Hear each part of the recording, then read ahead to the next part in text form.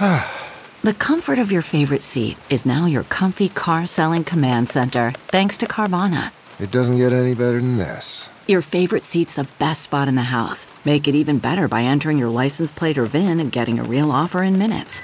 There really is no place like home.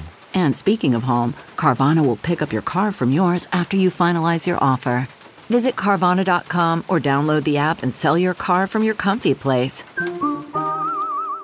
Good morning. I'm Randy Naughton at Fox 2 with your St. Louis news, driven by Bomarito Automotive Group. The St. Charles County Council has approved legislation to spend federal COVID relief money to repair potholes. The council voted last night to approve $10 million for the road improvements. Now they are considering a new bill that would use federal relief dollars to place resource officers in elementary schools.